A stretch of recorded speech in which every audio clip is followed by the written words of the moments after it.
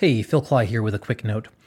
What follows is not a full episode, but an excerpt of a Patreon episode. For a while now, Jake and I have been recording a series of shorter episodes on everything from Joseph Roth and Zadie Smith essays to Psalms from the Hebrew Bible to short stories by early 20th century modernists and so on. You can access all of those for a $2 pledge. This particular episode we're also unlocking, so if you want the whole thing for free, you can download that from our Patreon page. Welcome to Manifesto, a podcast, your regular visit to the archives of vanity, where men and women who stopped making myths turned issuing commandments. Your guides for this journey are me, Phil Cly, as well as two exceptional guests, Sam Kimbriel, the director of the Philosophy and Society Initiative at the Aspen Institute, and Jennifer Shu, a Spanish-language literary translator.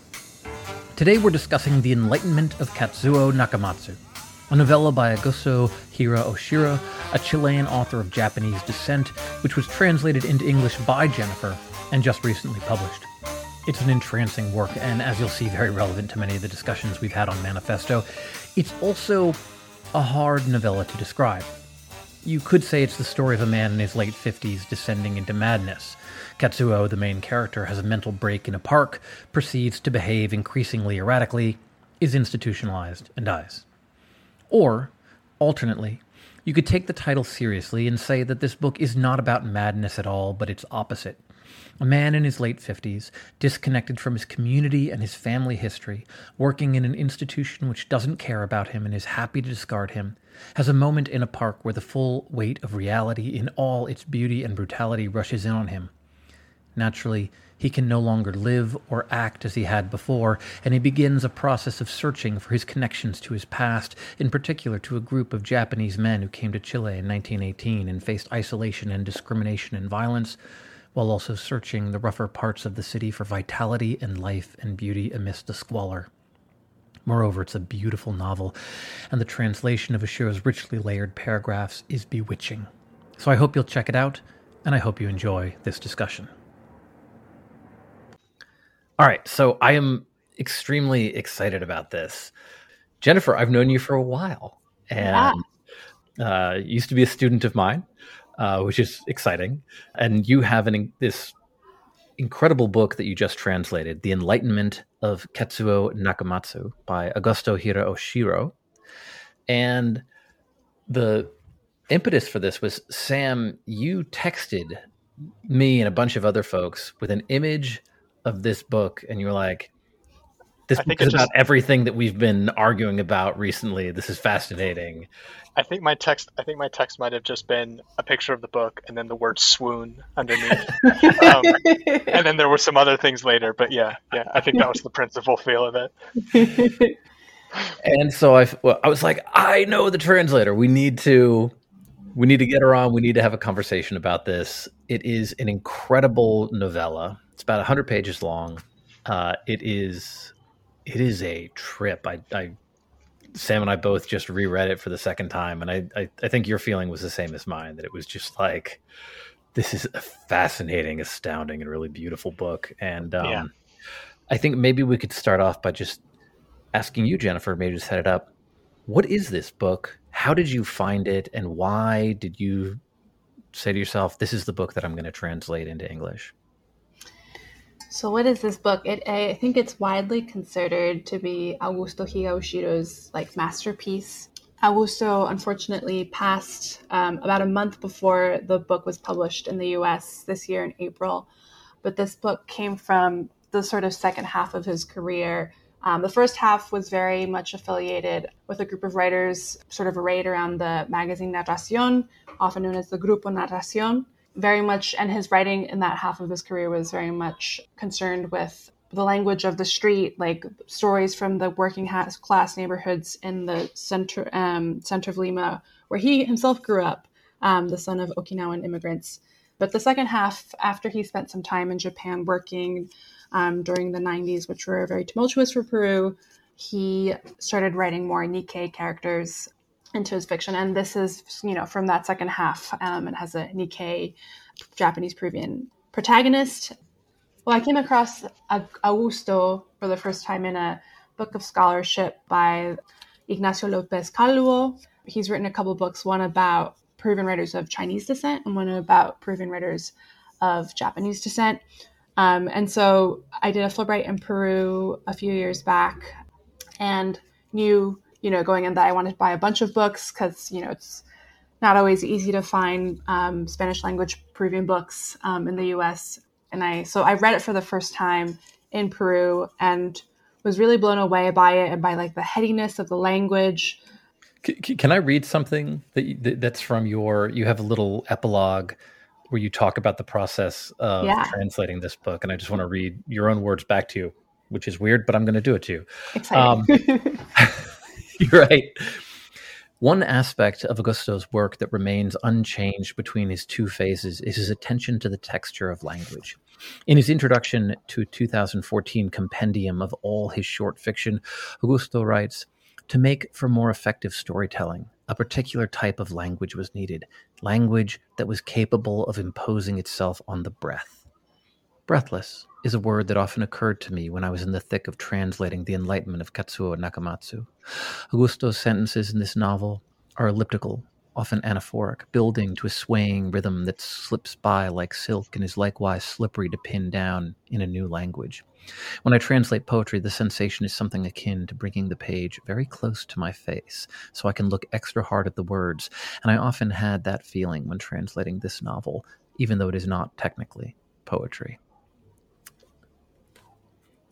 Yes. Like that feeling of like intense concentration and slight strain is one I often experience when translating this book. But yeah, like the attention to language. I read this book and was so struck by it, and it felt like a very delicious challenge to take on too. So I think that's why I wanted to translate it. So the novel is basically, we start out with this character, Katsuo Nakamatsu, and he has this moment of madness, I guess. He is struck by the weight of consciousness. Right? Standing on a pebbled path in the Parque de la Exposición one August evening, Katsuo Nakamatsu looked on at the sakura blossoms. The branches of the small trees which were scattered around the park and laden with rosy flowers glowed in the leaden light, filling him with a private joy and, he believed, a secret spirituality. And then there's a sort of description of the scene, and there was nothing to probe, no forehead wrinkles, no gesture of delight. Indeed, nothing foretold anything. Not the lowery sky, not the people walking in the gardens, not the humdrum cooing of the pigeons, not the frogs moaning in the cisterns. Until the strange moment when Nakamatsu began to feel burdened, the weight of consciousness, unseeing affliction. In the eternity of the instant, in a manner of speaking, the green of the afternoon flickered out, the park's babbling was erased, as if the world had taken flight, the pebbled paths disappeared, no serene gardens or laughing families or murmuring young couples or ponds full of fish. The only thing in the air now was the sakura tree, its branches and luminous flowers. And in that fragment of afternoon, from that imperturbable beauty, Nakamatsu noticed, sprang a death drive, a vicious feeling, like the sakura were transmitting extinction, a shattering destruction. And sorry for the long reading, but I felt like you got to get a sense of the sweep of that. And you can also probably sense how it was difficult to translate because so much, that language that imposes itself on the breath, so much is in the way that he's sort of getting at these layered and complex mental states. So there's that moment, and that's just the first 2 pages. And then he kind of goes into this descent. It reminded me of Sartre's Nausea, in that it's a main character who's struck by that kind of existential crisis. It's hard. It's a hard story to kind of, just sort of tell you what it's about. But I don't know about you, Sam. I read this and I was just kind of on the edge of my seat the entire time, and it's really intense. What was it about this that made you feel like this book is about everything that we've been talking about? Yeah, so I'll just say I'm actually so excited about this conversation, and it's because I feel like so many of the interactions and kind of intellectual discussions that I'm part of now are about things that one is against and sort of critique in various ways. And in this case, I think, and my hope at least, is that this is just a conversation about something that we all love and have like sort of fallen in love with and can kind of gradually develop why that is and why it's intoxicating. And I mean, obviously, like Jennifer, I think you have this much more deeply than either of us, Phil or I do, but there's clearly like a sense that this has like captivated all of us in a certain way. First of all, I do think that your language is incredibly well done. I mean, it has the kind of effect that you describe it having in the original language, it entirely has in English as well. Like Yeah. the capacity to like fall into something, you know, there's a very close match, I think, between form and content here, where you're talking about someone becoming entranced, and it is also simultaneously entrancing you as you're reading it. And that is like really incredibly fascinating experience. I think the thing that Phil and I were especially talking about and debating, and then saying, "Oh wait, we should stop debating this so that we can do it on the podcast," is whether this is a descent into something negative like madness or into something beautiful and positive like enlightenment. And that's obviously the title that it suggests that it's enlightenment. But how that works and what that's like, I think, is incredibly delicate and subtle as it kind of unfolds. So that's one thing that I think is really fascinating. Yeah, I think the question of madness is a really interesting one in this novel, right? Because whether even the narrator, who we learn at some point is a colleague who's not even very close friends with Katzuo, believes that it's madness, whether like Katsuo's old friends and community believe it's madness. One of his friends gets a tarot card reading, and he looks at the cards, and seeing the cups, the aces, the queens, had no recourse but to exclaim, "Shit, you're going insane!" Katsuo Nakamatsu repeated, "Insane?" And Juan Miyazaki confirmed, "Insanity and death, side by side." And yet later, right? So he's doing things that seem obviously insane. He's sort of oblivious to the world in some ways. He's dressing like Martin had done. Yeah, I mean, maybe we should talk about the steps, because it actually unfolds very gradually. So I mean, you have this first part where he's just a like fairly normal person in his 50s in a secure job, sitting in the middle of the city, and then this like the passage that Phil read, like this kind of experience of abyss kind of opens up and falls before him, and that like really unsettles him, and then he's not quite sure what to do.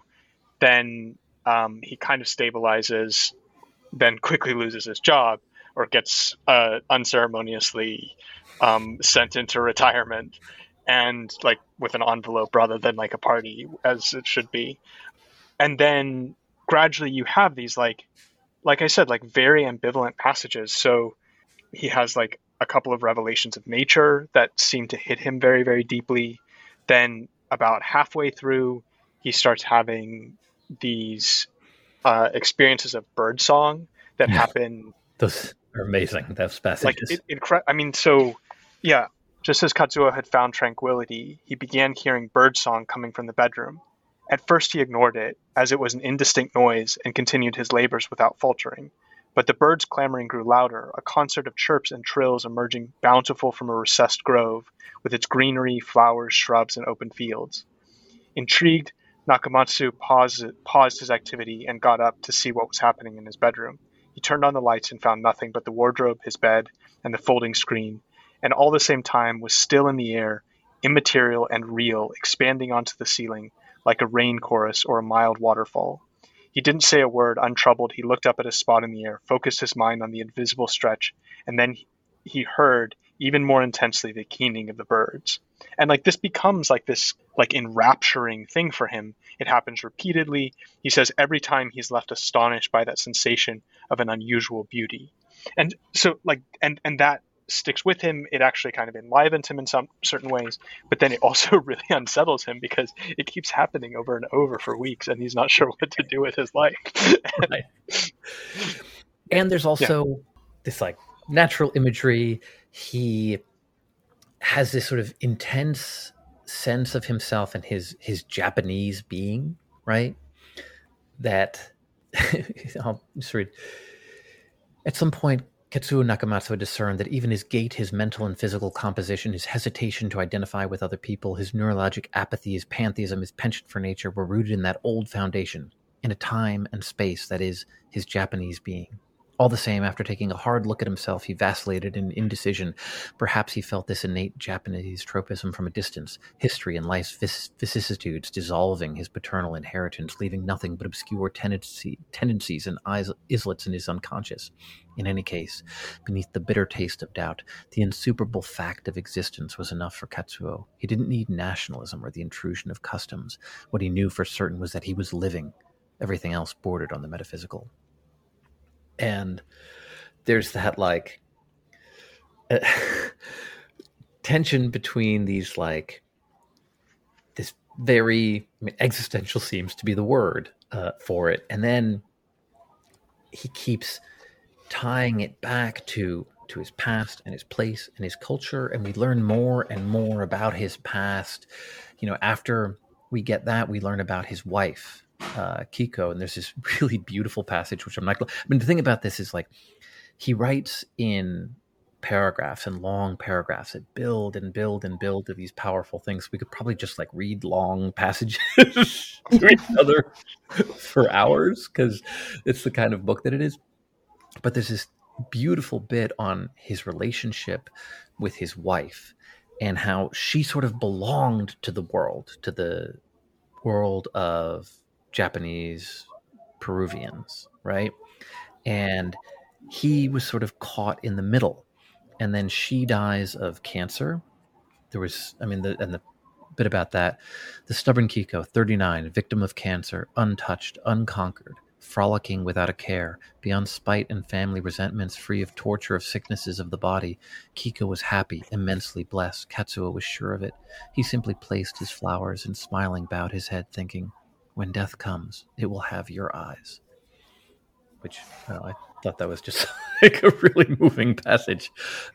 And when she dies, his rootedness in that community disappears. And then after this scene where he goes to the cemetery and lays flowers on her grave, he becomes more and more fixated with these Japanese men who came, and not his immediate family, not his father, but this guy who named Etsuko Unten, who refused to submit to the racism that they experienced and who refused to not walk with pride, including during World War II, when there was a war on and they were the enemy and they were hated, and they weren't just hated by the like Peruvian whites, they were hated by the Chinese community there because of what Imperial Japan was doing.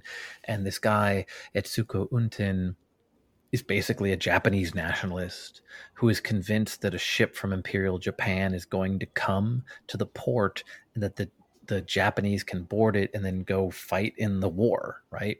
And he continues waiting for this ship to arrive even until 1956, right?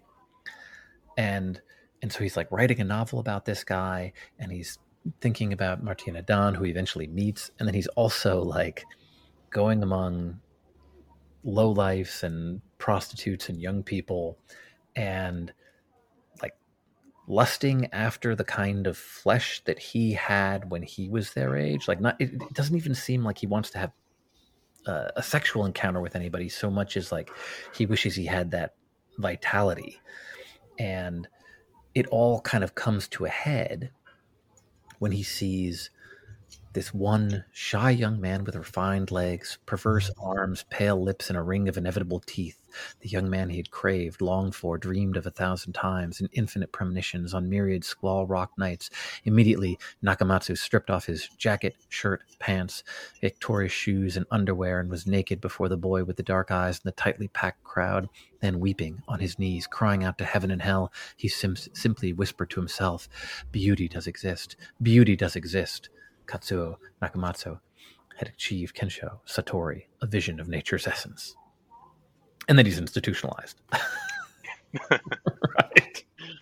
Yeah. And it's that tension between those different things that he's getting pulled in that makes this so compelling to me. It's not like Such as Nausea, which feels like a philosophical exercise, right? It's a novel about somebody who's having an experience that is really intense, that seems like madness, but there's so much that's actually really profound that he's experiencing at the same time, and that seems really important. And there are moments of intense beauty. I don't know what to make of it. It's amazing, right? I think that's exactly the experience that I had. And so, I mean, Jennifer, maybe you can talk a little bit about first. Yeah, I want to ask a couple of philosophical questions in a minute, but just talk a little bit more about like what captivated you with this and how did this kind of come in for you, and then what was the experience of having to live with it? Like translating takes, one thing about it is it takes a very long time, and especially to translate this well, like with the intricacy with which you've done it, it's incredible. And so yeah, maybe just talk about what it's like to live with something like this for so long, because Phil and I are able to read this quickly in the middle of our other parts of our lives. So how does this go over months? Yeah. I was doing it alongside other things, and it is quite a short book. So, when I started naively, I was like, oh, it'll be, not that hard. I've translated short stories and this is like several short stories in length. Of course, I was wrong. And I think it was also very important for this project to, have what I call fermentation time, that period where you just like totally let it sit and don't look at it and you forget it a little bit and then come back with fresher eyes so you can catch those snags, which was very important for this because the language was, not straightforward. And I think especially the last chapter where everything's coming at you so quickly and like there's such heightened emotion, that chapter was like I was like very tense by the end of it and had to sort of like, unwind every muscle. I think what drew me to it though was that intensity. Like that passage you just read, Phil, I think felt familiar to me from my own experiences, but also not. Like there's a way, I was just thinking about this, it occurred to me now as you're reading that, there's a way in which Katsuo almost reaches a sense of identification and then turns away from it, right? Like I think this also happens in that scene where he's like talking with his old family friends in their restaurant and then someone is shot in the street, right? And then there's like a huge crowd running and he clearly is moved by this young man, who's lying bleeding but dead under a piece of newspaper. And then he says, but he wasn't of my blood. And he, makes a sort of racist even dig about like, he probably wasn't even a citizen. Like he probably wasn't even, fully documented in his status living in Lima. And so there's a way in which he's like, there's a resolute turning away from like any sense of identification. You see it even with his siblings, right? He talks about his siblings, or the narrator talks about his siblings and how they're all entrepreneurs and business people, but Katsuo was never like them, right? And he also, over the years, especially after Keiko died, moved away from his siblings, right?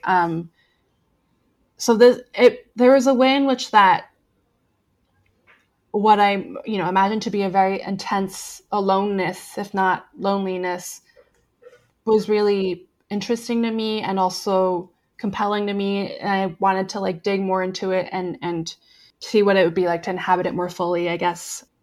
Yeah, so I think that I experienced this as a book about loneliness, actually, and that's actually been a preoccupation of mine for most of my career. I wrote my PhD about like a kind of genealogy of loneliness, and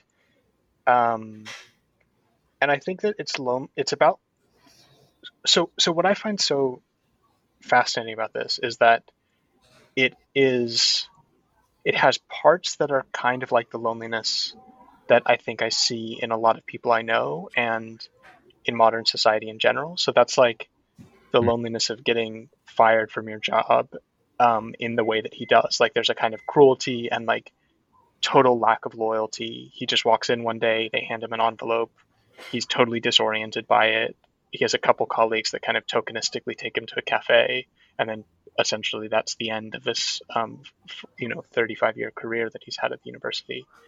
Um, so that's like a kind of loneliness, and he does seem adrift, like without a family, and he's kind of alienated from his siblings, and is then in these like cityscapes where he seems kind of anonymous. So that feels like modern loneliness in certain ways. But then what's fascinating is that it's playing with this line between self and other in a way that he's actually in important ways not lonely in the way that modern people are lonely. So a lot of the passages that we've already highlighted, it's funny, Phil, like you've highlighted almost all the same ones that I have in my notes.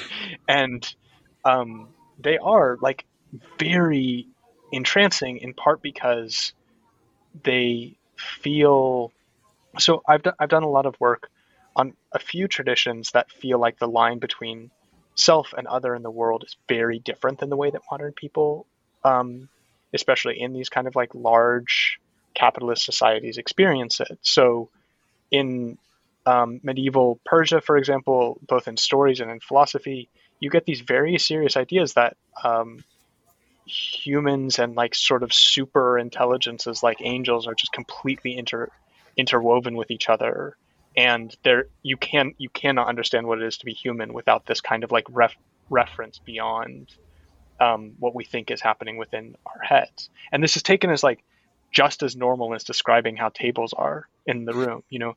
And there's an aspect of this book that feels a lot like this. I remember also an essay, and then it became a book by a London Times journalist who had been in Japan for a long time about.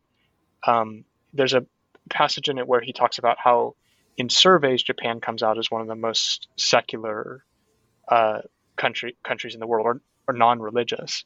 But then after the tsunami, they were utterly inundated by experiences and like inhabitings of ghosts and ancestors for like 7 or 8 years. It was just a completely understood phenomenon across the entire country.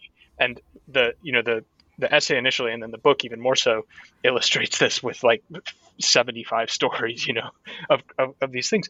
And this book feels like that. It's like playing on this line that I think many of the people who are lonely in sort of contemporary, large North American and European cities, there's like a very fixed understanding of who I am, where the line is, what it means to be a self, where autonomy sits.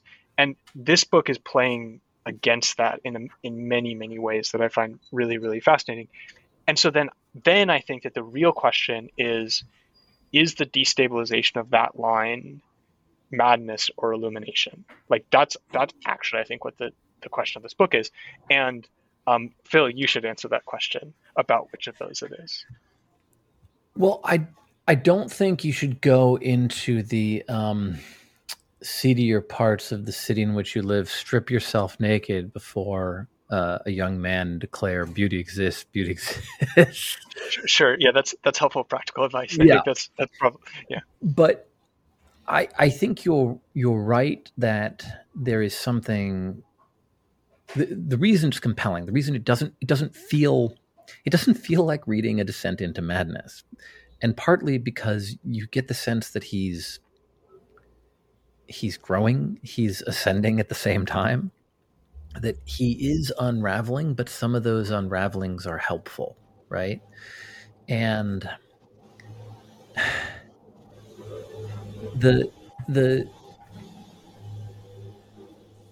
moments of genuine beauty, I think, we're meant to take really seriously, right? The other thing too, it's interesting you say that it's about loneliness for you, because the thing that he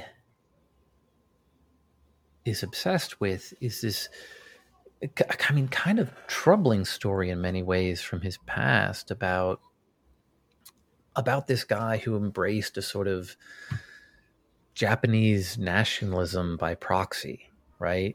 In horrible circumstances. And he kind of details just the amount of suffering, really, that this group of Japanese men went to. You also get a sense of how isolated they must have been, right? How they were seen as, they're coming, they're taking our jobs, they're foreigners, they were not welcome anywhere. And they might have had each other, right? But it's again that sense of not having a place, right? There's a line, since you brought up sort of religious sentiment, where he's in a church, and um, he like murmurs some prayers to the Virgin Mary and thinks he was not resigned to fate. In those crucifixes, the pale gleam of those images and confessionals remained undisturbed, floating in tranquility and the illusion of hope, as he asked himself what he had done with his life, how much at fault he was if he felt undone, unsociable, and reality itself continued to be a no man's land. And that question, I think, you're talking about sort of relating this to loneliness in modern America, or in sort of just kind of modern capitalist societies more generally. I mean, I think that is the poignant question, right? Like, how much at fault are we if we feel undone, unsociable, and if reality itself continues to be a no man's land? Yeah, I think this question of is it madness or illumination is an interesting one. That piece that you were just talking about felt